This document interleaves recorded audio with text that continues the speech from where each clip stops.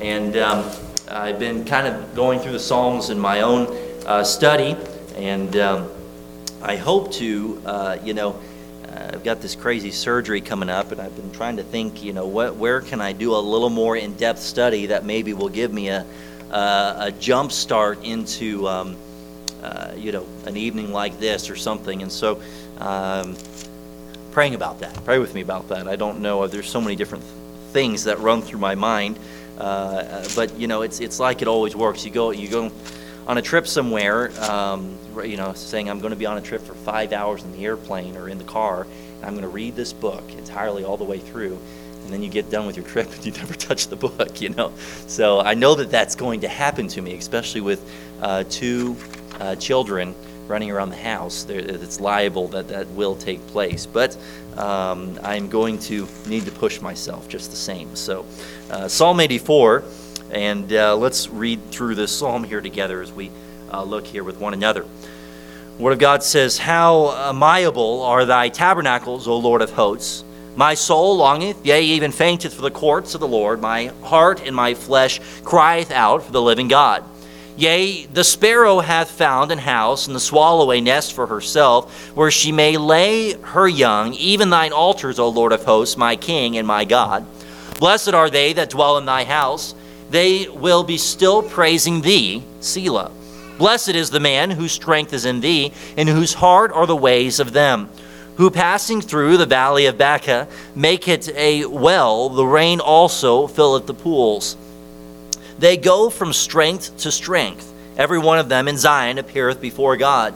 O Lord God of hosts, hear my prayer. Give ear, O God of Jacob, Selah. Behold, O God, our shield, and look upon the face of thine anointed. For a day in thy courts is better than 1,000. I had rather be a doorkeeper in the house of my God than to dwell in the tents of wickedness. For the Lord God is a sun and shield. The Lord will give grace and glory. No good thing will he withhold from them that walk uprightly. O Lord of hosts, blessed is the man that trusteth in thee." Let's pray. Our heavenly gracious Father, Lord, we thank you that we can trust in you, that we can lean on you. And Lord, as we consider this psalm tonight, may we glean what you would have for us and only what you would have for us. We ask that your Holy Spirit would work in and through, encourage and challenge us, we pray in Jesus' name. Amen. We're going to plug through this psalm here together tonight, and I want to bring your attention to these blesseds, the blessed individuals that we find in this psalm. The first of these is found in verse 4, where the Word of God says, "Blessed are they that dwell in thy house." A lot of reference being made here to the house of God, could we say even the sanctuary of God, and or also known as the tabernacle. It's not, am I on tonight? Can you hear me okay? Brother Phil? I can't even tell. But it's not a matter of, it's not to forget the fact that there is a parallel to both God and the tabernacle. We find that at more than one time within Scripture. But what we find more specifically in mention of and in reference to is that of heaven itself. Scripture doesn't mention much of heaven as in comparison to hell. We know many things about heaven, but we find the psalmist really dwelling upon some of these things concerning heaven itself, and he refers to heaven as being that of the house of God. He begins the psalm by saying, "How amiable are thy tabernacles, O Lord of hosts." That interesting word, amiable, is also translated lovely. How lovely is the house of God. When we consider the tabernacle, or could we say even in today's day and age, the church, it is to be one that is not taken lightly. It is to be beautified. It is to be dressed and as an honor and glorification to God. So we consider heaven itself so much and even greater, so much more wonderful, truthfully, than we could even hardly describe within words and even contain in our mind maybe to understand outside of what Scripture gives us in and of itself. And so the psalmist says, "How lovely are thy tabernacles, O Lord of hosts." How wonderful it is to dwell upon the house of God. That is what verse 4 is, a conclusion to the thought of verse 1 through 3. Blessed are they that dwell in thy house. That is to say, figuratively, within our minds were dwelling in an attitude of worship we've seen in previous Psalms, but in the very same way in a recognition of the house of God, of heaven itself in view, in our mind. How lovely it is to consider it. Amen? How lovely it is to consider that we will spend eternity with God in heaven. And notice how he describes it. He says in verse 2, "My soul longeth, yea, even fainteth for the courts of the Lord. My heart and my flesh crieth out for the living God." There's three references he makes to the whole of man. He says in verse 2, "My soul, my heart, my flesh, every part of me crieth for the living God." I desire to be together with God in heaven. There's a desire, but yet a dwelling upon this desire. I look forward to it. I long for the day that I can be together with God in heaven. You haven't caught by now an application already thus far. This should be the same very spirit that we have when considering the fact that we will go to be together with God in heaven. Amen? Do we long for it? Do we look forward to the day? Do we live for the day? Do we give our whole soul, heart, and flesh? Consider that for a moment. We have a hard enough time giving our soul, heart, and flesh to the ministry of God in the church, let alone our soul, heart, and flesh to the entirety of God's will for our life and for the glory of God through our life. The psalmist speaks here in this entire reference of, I'm not living life on this earth for anything other than for God and with God in view. And Christian, it's unfortunate to say how much of our lives, how much of many Christians' lives are lived with only portions of their life really given in proper biblical recognition to God, let alone the house of God and or heaven. Do we consider the fact that we will go to be together with God in heaven? Is that something we dwell on? Truthfully, if we dwelt on heaven more, it would change the way we live. Amen? I know it would for me. If I thought on the very fact that I will be together with God in heaven, where there's no more tears, no more crying, there is no church, there is no suffering, there is no nothing as could be compared on this earth. Nothing that I could comprehend in my mind on this earth is going to be anything really comparable to all that God has to give to us in heaven. Do I dwell on that fact? Do I dwell on it? Sometimes our minds can be so exclusive to only that which is here and on this earth, including, and as I mentioned earlier, including even the church.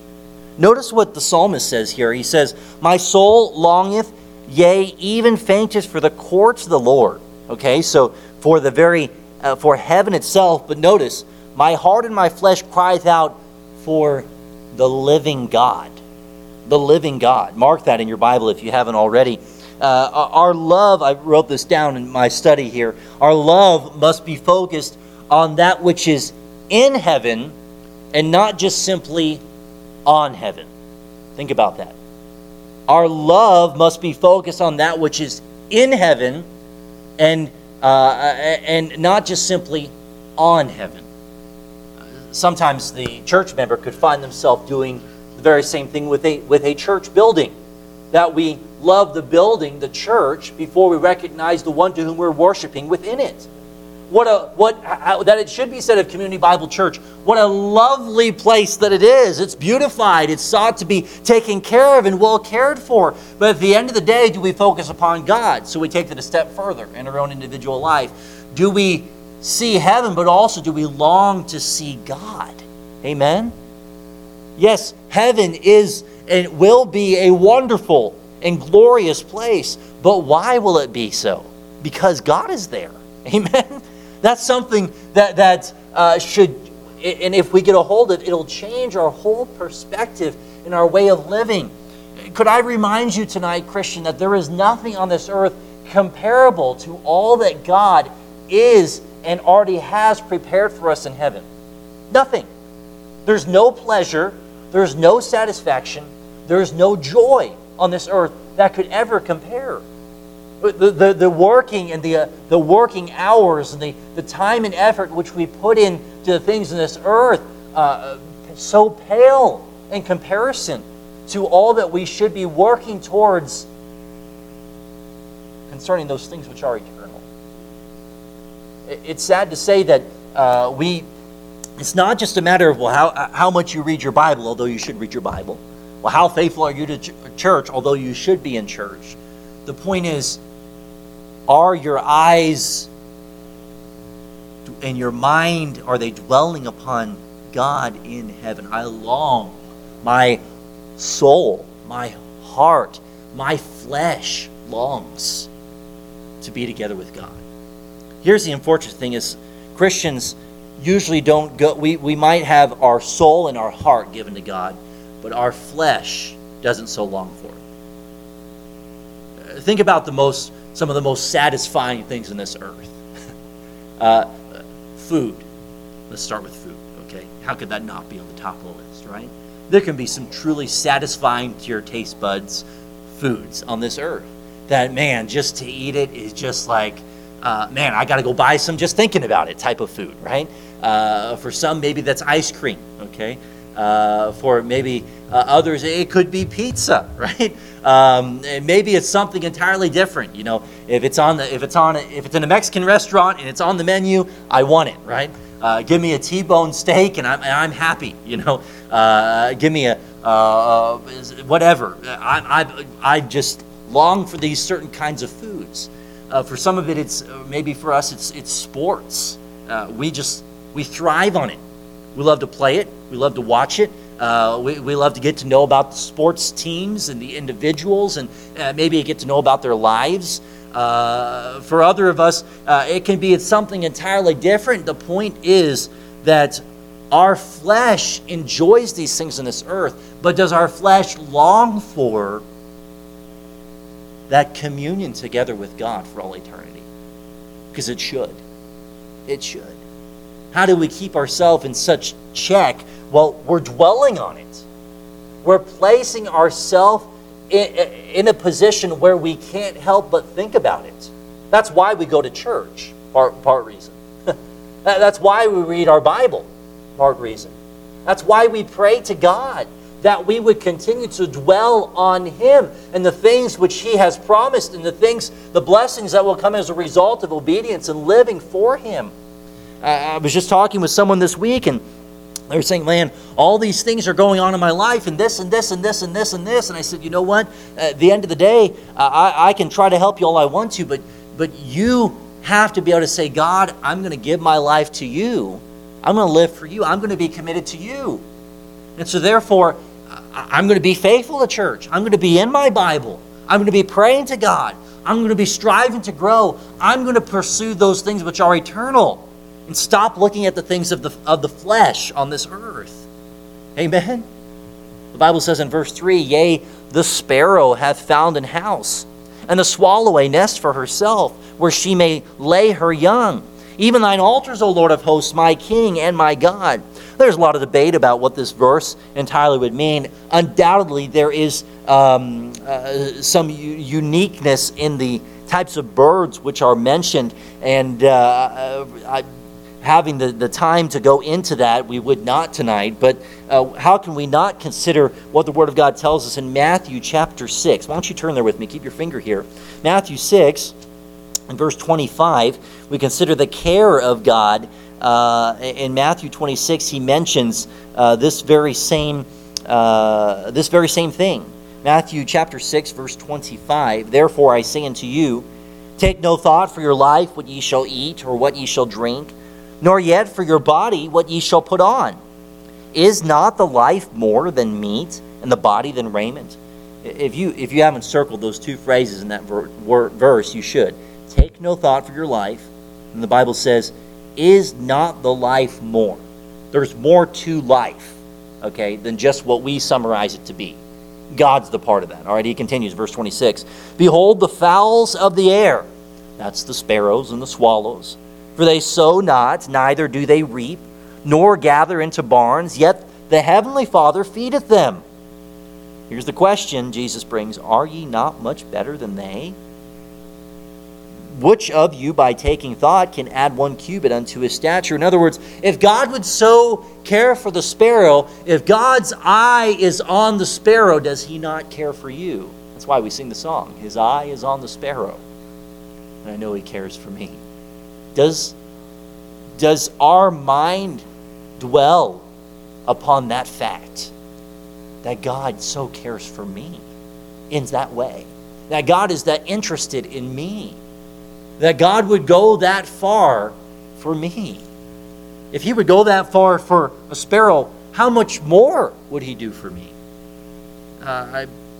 I was sharing with you this individual I was talking with this week. Was also sharing with me and just saying, how could God ever forgive me? All the things that I do and have gone through and have done in my life, and how could God ever care so much?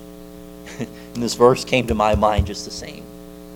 If God would so care for the sparrow, in fact, you read Matthew 6, he speaks even further. If God would so care for the grass on the ground, if God would so care for nature in itself, how much more is mankind? But shame on us how little attention we give to God in our dwelling. Could we use even the word meditation of God? We're just sitting and thinking on that eternal life which we will have together with God. I don't know if your heart's convicted as it is mine when I consider that thought. I like to only go so far as my flesh would take it, and I say, man, what life it'll be. Spend the rest of my life with my wife, and we raise a family, and we have all these things. And but do I dwell upon the life that I'll have together with God for all eternity? Oh, how much it would change our view, how much it would change our response, our whole way of living. Turn with me to Revelation 22. Revelation 22, John describes in just the closing verses, really, of Revelation, describes just a glimpse even further of that which is really going to be important in eternity, that which we should be dwelling on, and that which we have to look forward to. Revelation 22, and there's so much here, but let's just look at these couple verses. Verse 3, and there shall be no more curse, but the throne of God and of the Lamb shall be in it, and his servants shall serve him, and they shall see his face, and his name shall be in their foreheads. Again, there's a lot that's here, but understand this, there will be nothing more in heaven but God. That's worth living for. Amen? Yes, there's many other things, but what a wonder it will be. What a great joy it will be. What a longing it should be for us on this earth that we should see him face to face. Amen? Face to face with Christ my Savior. That we would so long to see the face of God. This is what the psalmist is thinking on. He says, my heart, my soul, my flesh, every part of my being longs to see heaven, but even more longs to see the living God. What a wonder. The Bible tells us, as the Word of God continues in Psalms, and I've lost my bookmark here. I have to get back to it. Psalm 84. And as we continue into the following verses, we look at that next blessed individual that is mentioned here. The Bible says, blessed is the man whose strength is in thee, in whose heart are the ways of them. We are to dwell in the presence of God, but secondly, we are to lean on the strength of God. Lean on the strength of God. God says, blessed and or happy is the man whose strength is in thee. And keep your finger here and turn to John chapter 14, if you would. John chapter 14. And let's look at verse number 5 and verse number 6. John chapter 14 and verse 5 and verse number 6. I read to you the psalm again, and then we're going to look at this passage. The Word of God says, blessed is the man whose strength is in thee, in whose heart are the ways of them. Okay, so in whose heart are the ways of them. John 14, verse 5, Thomas saith unto him, Lord, we know not whither thou goest, and how can we know the way? Let's back up to get some context here. Verse 2, in my Father's house are many mansions. If it were not so, I would have told you, I go to prepare a place for you. And if I go and prepare a place for you, I will come again and receive you unto myself, that where I am, there ye may be also. And whither I go, ye know, and the way ye know. And Thomas is typical response, as we've seen him to be in such questioning of God. How can we know the way? In other words, what are you talking about? Jesus responds, verse 6. Jesus saith unto him, I am the way, the truth, and the life. Jesus is the way. So we come back to Psalm in chapter 84, verse 5. Blessed is the man whose strength is in thee, and whose heart are in the ways of them. Jesus is the way. You know that word way, as you would study it, and if you were to study it, you would find in its mentioning in Scripture, it literally means highway. And we're talking about our heart being in the ways of them. In other words, it's our heart is a highway to heaven. Okay? Jesus lives there, and we've given our life to God. In other words, speaking of every believer. We know where we're going to spend eternity. Blessed is the individual who is a believer in Christ, but as a believer in Christ, they're putting their strength, they're leaning on the strength of God.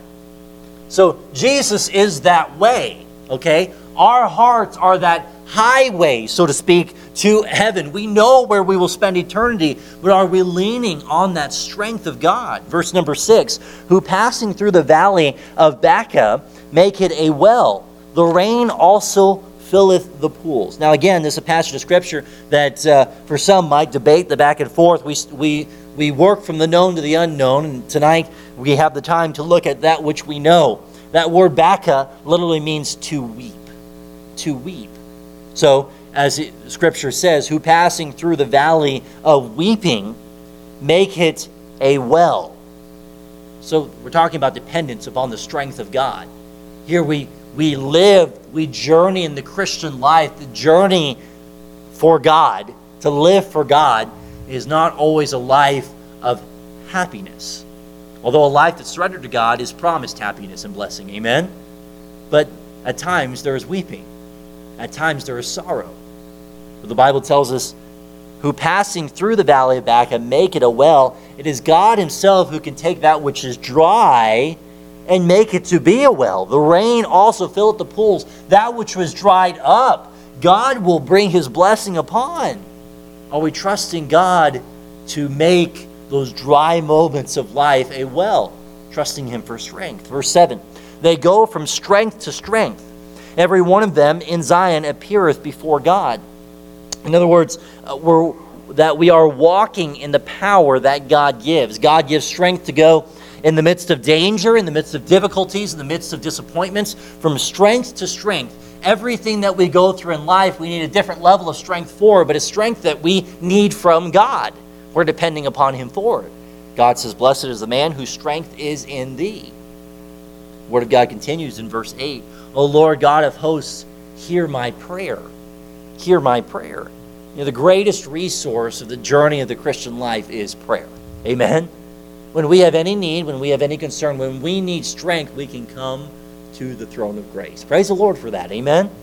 And not only can we just bring our needs to God, but we can believe and rest assured that God will hear and answer our prayers. Amen? The point and place that we must come to is, I'm going to depend upon God to accomplish it in his time. I'm depending on that strength from God. So we're dwelling in the presence of God. We're leaning on the strength of God.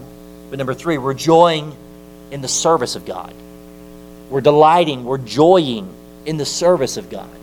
In verse 9, behold, O God, our shield, and look upon the face of thine anointed. There's this dwelling now upon what it will be like when we're together with God in heaven. What the psalmist is saying, when I go to be together with God, behold our God and our shield, and look upon the face of thine anointed. There will be no more worries. We'll only but desire to see his face when we're together with God in heaven.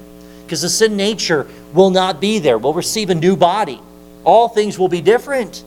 So the goal and intent of the believer on this earth is that we would seek to live as though we are already together with God in heaven. Amen? service and obedience to God can really be just a very glimpse of what heaven is like.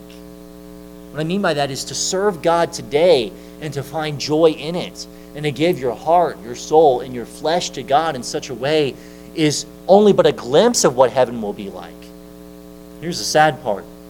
As churches are dwindling with believers who are believing in the work of the gospel, knocking on doors, who are believing in the work of the gospel and sharing their testimony, sharing with others about Christ, or for that matter, volunteering in the work of God and serving to whatever capacity for the furtherance of the gospel. We're so consumed in our own flesh, our sin nature, that we forget, hey, when we go to be with God in heaven, that's all we'll be doing is serving. Amen? Somebody says, well, I can't teach a Sunday school class. I can't work with children. I can't do this. I can't do that. Well, it's not about what we can't do for God. It's what are we doing for God? Because if we're not serving God on this earth and finding joy in it, that being the other side to the coin, okay, what do we expect to be doing in heaven? Because that's all we'll be doing. If we have a proper view of God and proper view of heaven, we're going to be seeking to find joy in serving God on this earth. And by the way, it has to be if you're married here tonight, a husband-wife mutual decision. We are together. We are going to serve God together. Amen? We're going to find joy in it. And if there's no joy in your quote-unquote service, then it's truthfully not an honorable receiving the blessing from God's service. God's not being given the glory through it. I am a firm believer in any service to God, there has to be a point of break, right? I need a break. There's our flesh. Yes, we depend upon the strength of God, but our flesh grows weary. No one says that the work of God is to be easy peasy lemon squeezy, okay? Some things are easier than others. But working with people to help them know about God and unbelievers who've never heard about God, that's not as easily said as it is done. You take a child who's never heard about God, they've never sat in church, they don't know anything about the Lord, and you try to teach them those things, they can be a little bit frustrating. My mom says, well, yeah, the older you get, the more annoying kids get, So it gets even more frustrating the older that you get.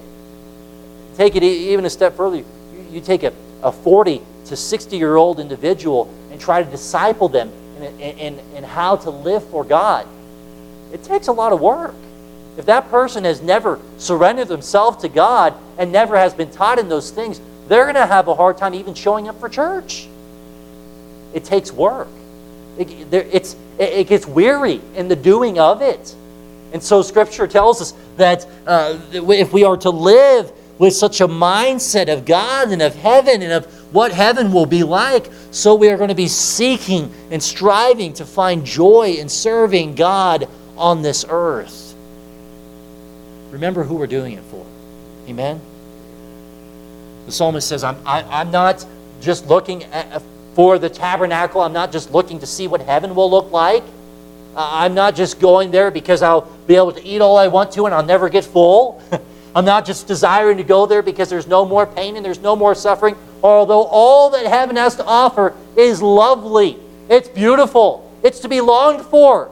But he says, my heart, my soul, my flesh desires to see the face of God. To be together with God in such a way. Is that our desire on this earth? That we would have such communion with God in such a way? I'm telling you, our service to God would change entirely when we get a hold of what the psalmist is saying here in this passage. It stirs me up, and for goodness sake, I'm a pastor. Of all people, I should be finding joy in serving God. But boy, we can, in our flesh, we can grow weary. And that's why we back up even to the second point. We got to lean on the strength of God. We can't do it in our own flesh. And by the way, if you're serving God in any capacity, whether in this church or to some level outside of the church, but you're you're obeying God, you're serving God for the furtherance of the gospel, for the glory of God, be sure that you are doing it in God's strength. Because, yes, you can push yourself. Yes, you can do things to a certain degree in your own strength. But there's no telling what God can do through you when you depend upon Him and His strength. Amen? Joying in the service of God. Turn with me to 2 Peter chapter 3. We're going to look at this verse, and then we'll look at verse 11 and 12, and we'll be done tonight. 2 Peter chapter 3 and verse number 8. Joying in the service of God. 2 Peter 3 and verse number 8.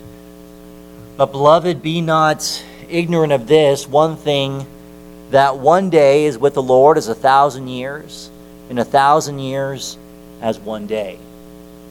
There's probably most likely in Peter's mind as this was being written, this very psalm that we just read. Verse 10, I'll read it to you again, in verse of Psalm 84. For a day in thy courts is better than 1,000.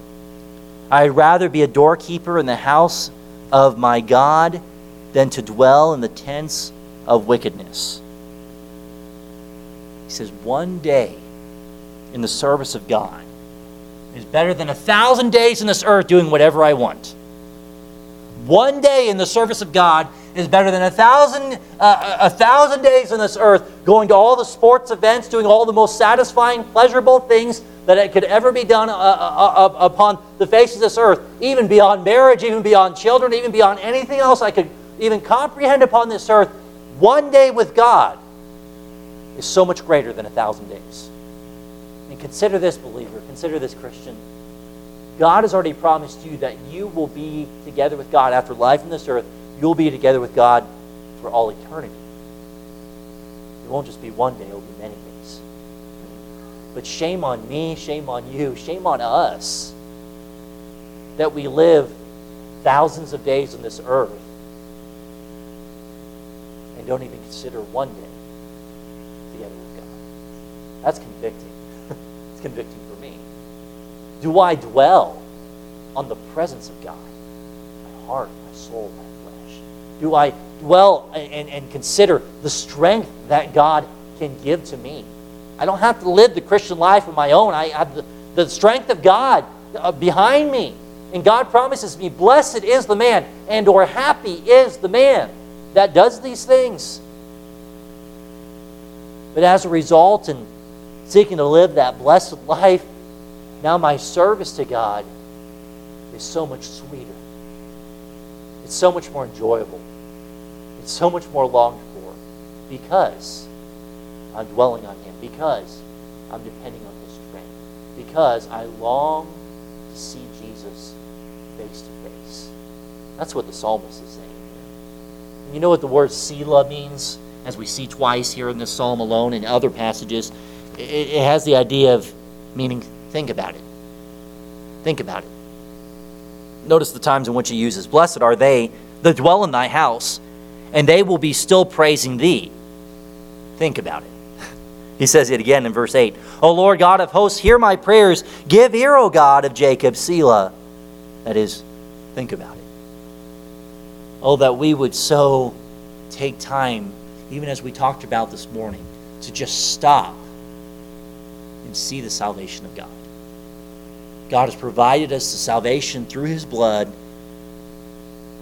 a bridge to heaven, simply by faith, believing that He's able. It's not that we don't have the faith. It's not that we're not believers. But are we dwelling on the presence that we'll have together with Him? Are we depending on the strength that He has to give us? And are we finding joy in serving God today?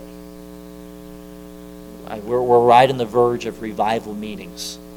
And the intent of those meetings is to revive us, to stir us up. And you know why? Typical and really about any church you go in, there's often a revival in the spring and a revival in the winter, because they're both are periods of time in which that reviving is very much needed. We revive a lot of other things in the springtime. We cultivate the ground, we run the tiller, we plant seeds, we we got some spotty grass in the yard. I'm going to plant seed down in the yard too. I got to get the sprinklers going. Those things haven't been running all the time. I got to clean the shed out. The shed's been piling up with stuff all winter. I got to clean the closet out. It's the whole winter we've just been throwing stuff in there, and it's just an absolute mess. I got to go through the kids' clothes and sort through it and pull out all the next sizes for the next time in which they grow into it. Oh, we plan and prepare for so many other things. But do we do so for when we go to be together with God? What a convicting passage of Scripture and encouraging. Amen? That we will see God face to face. There is no greater joy that we could ever really dwell upon than that we will be together with God in heaven. My mind can't help but go and consider Bob Foose tonight, and I'm, in some ways I'm envious of him. He's already there. He's together with God. He's now not just one day, all eternity together with God in heaven. Every time somebody passes, I think here and even in recent days, and those from our church or a part of our church, Bill Bohr and Ivan Hornick, and now Bob Foose, every single time it takes me back a step to consider the brevity of life. We don't have all, we don't have all the time in the world on this earth. And all the thousands of days that we're given on this earth, are we using in those days heart, soul, and mind dwelling on God? Christian, do you just need to stop? Slow down a little bit. We get so busy in life. Busyness isn't bad.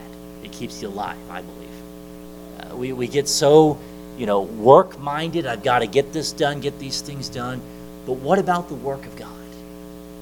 I think on the ends of a pastor, how can I not? I'm a pastor, right?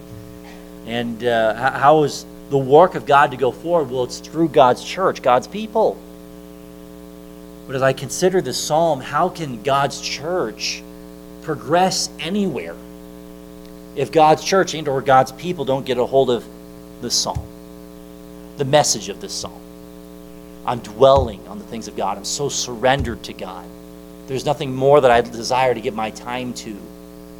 The hours upon hours we give to the television, to the cell phone, to the family, and so little given to God.